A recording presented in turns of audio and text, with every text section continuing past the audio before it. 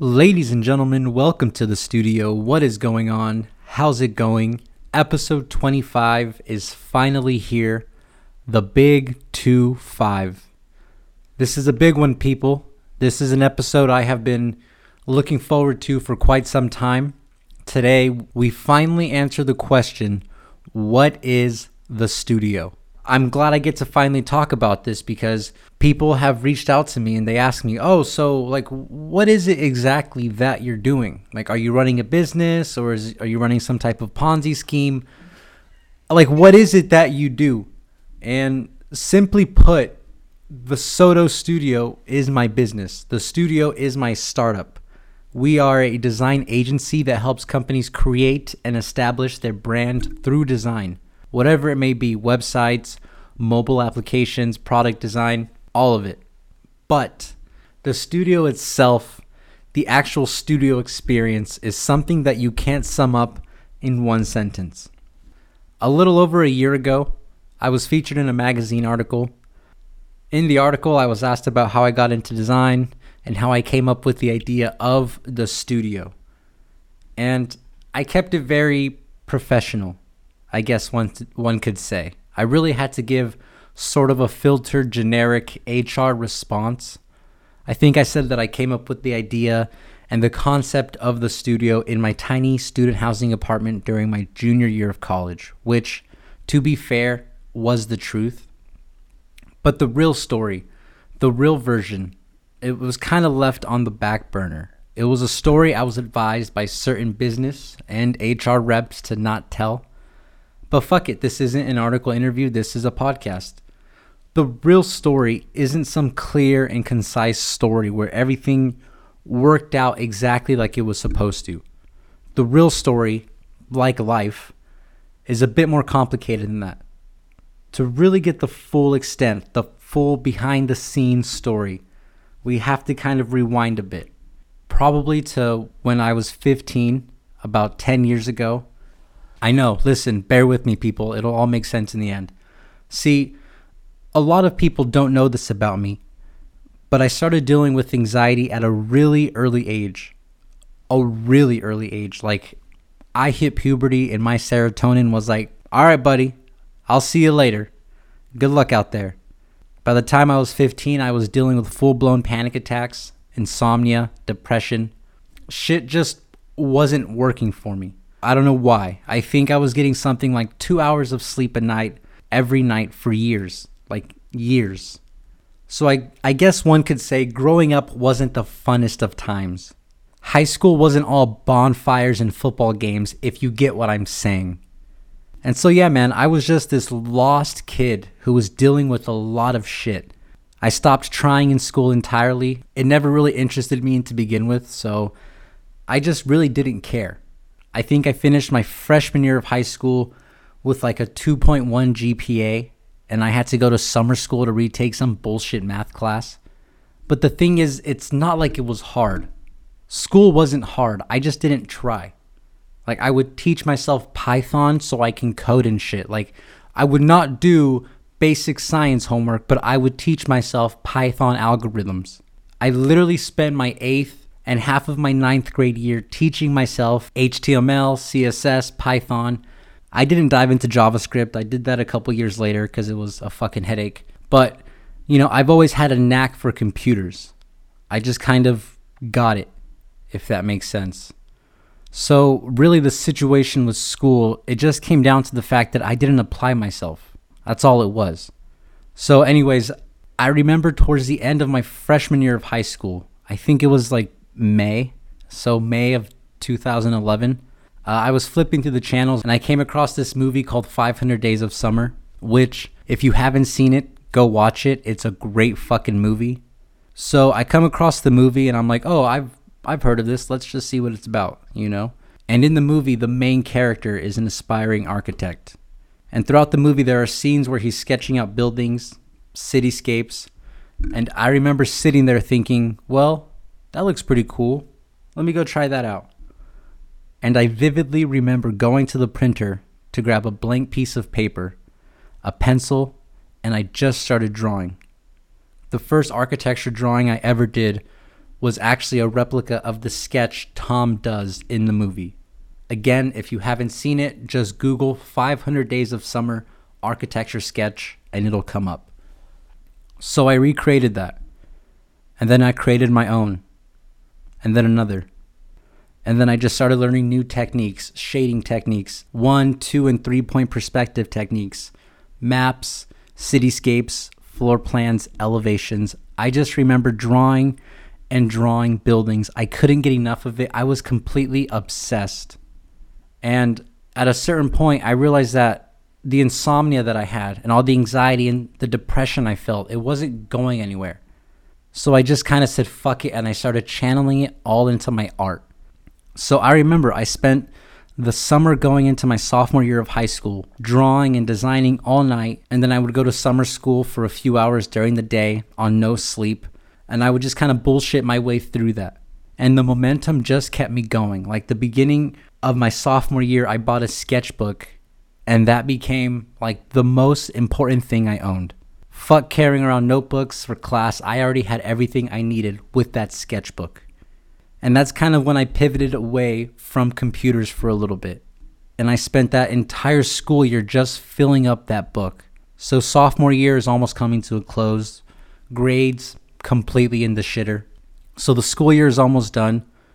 And how my high school worked, they would reserve a spot for you, and you and your counselor would pick out the classes you'd be taking the following year. I'm assuming they would just kind of make their way down the list, student after student, call them into the office from class when it was their turn, and just get everything situated. So it's my turn. They call me in, I make my way down to the office, and on my way there, I'm expecting just a quick face-to-face meeting, 15 minutes in, 15 minutes out, no big deal. I walk into the office, and there's 3 faculty members sitting there. My counselor, another counselor who I also knew just because it was a small school, and the vice principal. I see that, and I'm just like, well, this should be fun. So I sit down, and my counselor, he goes, so, Angel, I brought in Mr. So-and-so and Mr. So-and-so because we all 3 felt like we need to have a serious talk with you about your grades. And I'm like, all right, here we go. This is it. And the vice principal chimes in, which before we go on, I want to say that they were super nice about it. You could tell they truly cared about their students because they took the time to meet with me. They were never assholes to me. The one who was an asshole was another counselor, but that's another story. And so, yeah, the vice principal starts talking. He says, Angel, I just don't get it. All of your teachers keep saying that you're a smart kid. You just don't try. What's going on? A couple moments pass, and I'm just like, yeah, I don't care about what I'm learning. It bores me to tears. I'm never going to use it in the real world. So I'm not going to waste my time doing hours of homework or killing myself over it. The thing I want to do with my life is nowhere nearly related to what I'm being taught. And my counselor goes, so what do you want to do? And I just took a couple of moments, opened up my bag, and I pulled out my sketchbook and I handed it to them. And I said, this is what I want to do. Architecture.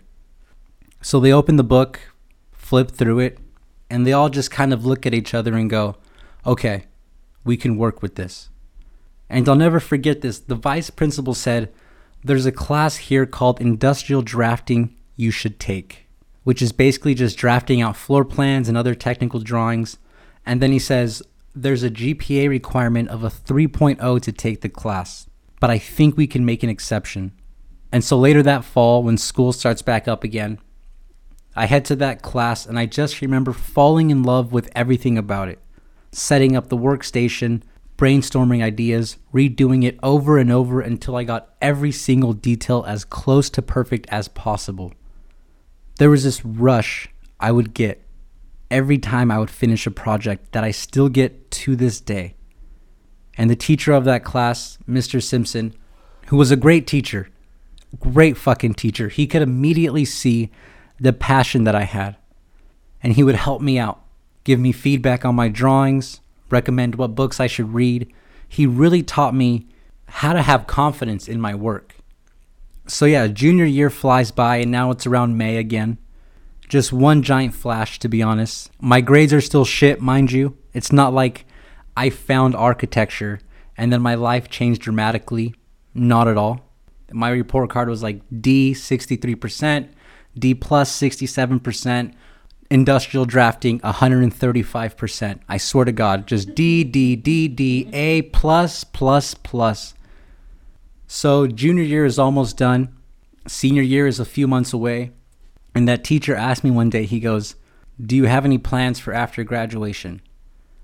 And at that point, I knew it was architecture. So I told him, well, my grades are complete shit, so I'm probably going to go to a JC somewhere a few hours away and study architecture for a little bit and then transfer to a bigger school.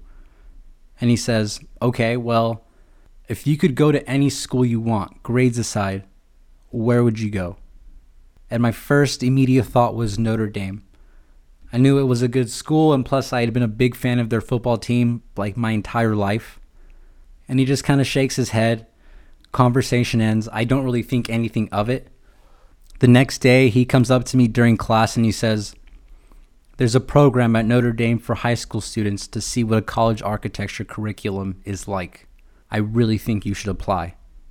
And I think I laughed, to be honest. I think I laughed and I said, "I appreciate it, but there's no way I'm getting in." I had like a 2.2 GPA at the time, a couple more bad grades, and even the JCs were going to start rejecting me. And he goes, "Just apply. I have all the drawings you've done over the past year in a pile. We can scan them, get your transcripts, put together a portfolio, and send it out. Easy as that." And so I go home that night, tell my parents, and they're like, "Yes, please, for the love of God, send this in." I think my mom even took me that day to the post office and overnighted the physical copy of my portfolio to the school. So I send out my application. Again, I don't expect anything. A couple weeks pass, nothing. I'm headed to lunch one day and I get an email on my phone. I see who it's from. I open it up and it says I was accepted. And the cool thing was, not only did I get accepted, it said they were going to grant me a scholarship that would cover the program. And you know, I show my friends, we're celebrating, high-fiving and shit. And I remember later that day after school, I went to that class to show my teacher. And he goes, "I knew you could do it. There wasn't a second where I thought you couldn't do it." And then he says, "Not many people know this, but I'm retiring at the end of this year. I'm not going to be here for your senior year. But keep working. I wrote you a letter of recommendation. Keep adding to your portfolio. And do me a favor. Apply everywhere. Now is the time to jump all the way in, son." Whew, I'm getting goosebumps saying this, man. Damn. And there was a part of me that knew he was right. I knew that it was easy to be a big fish in a small pond. And this was a very, very small pond. I knew I just had to jump in. So I packed my stuff, flew to Notre Dame for that summer program before my senior year. And listen, before I go on, I don't want this to sound like I flew over there and I was like the best of the fucking best, like this is some fucking Cinderella story, because that is not true. I was decent compared to some of the people I studied with. Some of the most talented people I had ever met were at that camp, who, by the way, all went on to do amazing fucking things. Camp was great. I learned a lot. It was genuinely one of the best experiences of my life. I feel like I learned so much about myself in almost every way, especially when it came to design. So while I was nowhere near the best, I knew where I stood in terms of progress. I knew what I needed to work on, what my weaknesses were. I knew that I could at least hang with the bigger fish from Chicago and Austin and New York.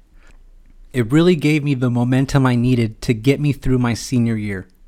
It was honestly the reason I bothered to apply to an actual university instead of a JC. I was just riding such a high coming back from that summer that I genuinely felt that I could do anything. I only applied to one school though, despite the advice my teacher gave me. I only applied to one place, not Notre Dame. As optimistic as I was feeling, I was also a realist. I knew I wasn't going to get in. Getting into a summer program is one thing. getting into the actual institution is a whole nother fucking thing. It's like that one night stand you have with someone who's like way out of your league that you somehow managed to land. It was like that. I wasn't going to push my luck any further. So I applied to an architecture school in San Diego. I knew I didn't have the best grades, but I had a really strong portfolio and a lot of experience, like as much as one could have at that age. And I remember I had to write one of those college essays where you basically have to beg them to let you in. Oh, pick me, please. I have a 6.4 GPA and I'm fucking class president of everything and 5 different extracurriculars and I discovered electricity. All that fun shit. And I remember the question for the essay was, why do you want to pursue architecture? And I just wrote my story. The story I just told you guys. The anxiety. 500 Days of Summer. Notre Dame. Everything. So I sent in my application, my transcripts, portfolio, and essay. A month passes. Nothing. Another month passes. Nothing. Now it's like March. Graduation is a few weeks away at this point, and the deadline to register for classes at a JC the following year was like the following week. So I'm kind of stressed. And then one day I'm leaving school, the bell had just rang, everyone was heading home. And I get a call on my phone from a San Diego area code. And I answered, hello? And the voice is on the other end. He's like, hi, is this Angel? And like, this is him. And the guy says, well, good. I'm glad I was able to get a hold of you. I understand you applied to our school a couple months back. And I'm like, yup, I did. Mentally, I'm like, what the fuck is going on? Like, I literally thought to myself, they call you to reject you from college now? That's how much of a fucking mess I was. I thought they were calling me to reject me. And so I'm like, yeah, I applied a couple months back. And he says, okay, good. I was on the board of admissions that reviewed your application.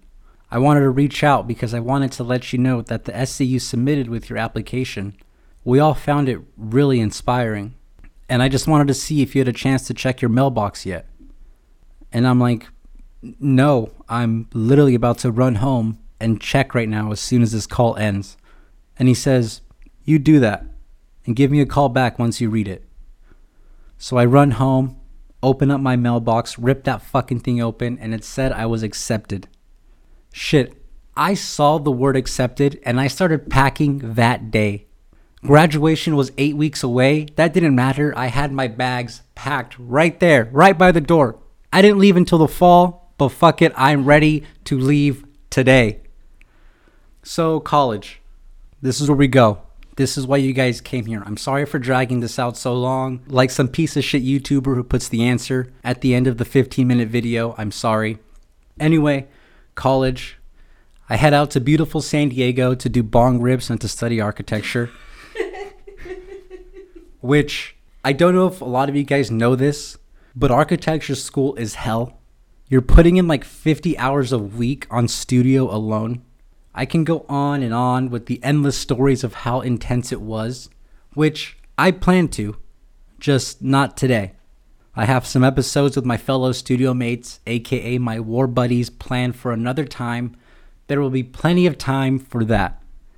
But the studio, like the actual studio itself, is really just a giant floor or building where people could either collaboratively or individually work on their projects. Open 24 hours, which I loved. Open 24 hours because it worked around your schedule. Because creativity doesn't have a clock. Some work best at 9 a.m., others work best at 2 a.m. It doesn't matter, 24 hours. In terms of layout, all open space, hardly any walls. Walls block creativity. It was just one giant open space with desks and lamps. There was usually a kitchenette of some sort that we could use, microwave, refrigerator. It was like this twisted mix of an office space, but no one ever really left because there was so much work to do. So it was also kind of like half your house. Students would have cots, mini fridges. It was just a bunch of creative geniuses clicking away at their computer for 20 straight hours, smoking reefer, drinking beer, really anything to numb the burnout, and then they would plop down on the cot right next to their desk for 4 hours, wake up, and do it all again. which they later banned COTS. They got rid of them. They weren't allowed on campus anymore because it didn't look good from an HR perspective. Something about how they didn't want to promote a toxic studio culture. So my sophomore year, they had no more COTS. That was gone. That didn't matter. People just brought in sleeping bags. Like, they just slept under their desk. So it's you and about 30 or 50 other students in your year, all kind of put into one place. It's who you'll end up becoming friends with, eating with, having nervous breakdowns with. This really sounds like some demented Hogwarts experience, to be quite honest. But really, the people in your studio, like, they're the ones you become close with. They become your best friends that go on way past school ending because you literally see them every day. There were people who were married in my studio that saw us more than they saw their own spouse. That's just how it was. And listen, yes, we worked nonstop and we were burnt out, but that's really what made us closer.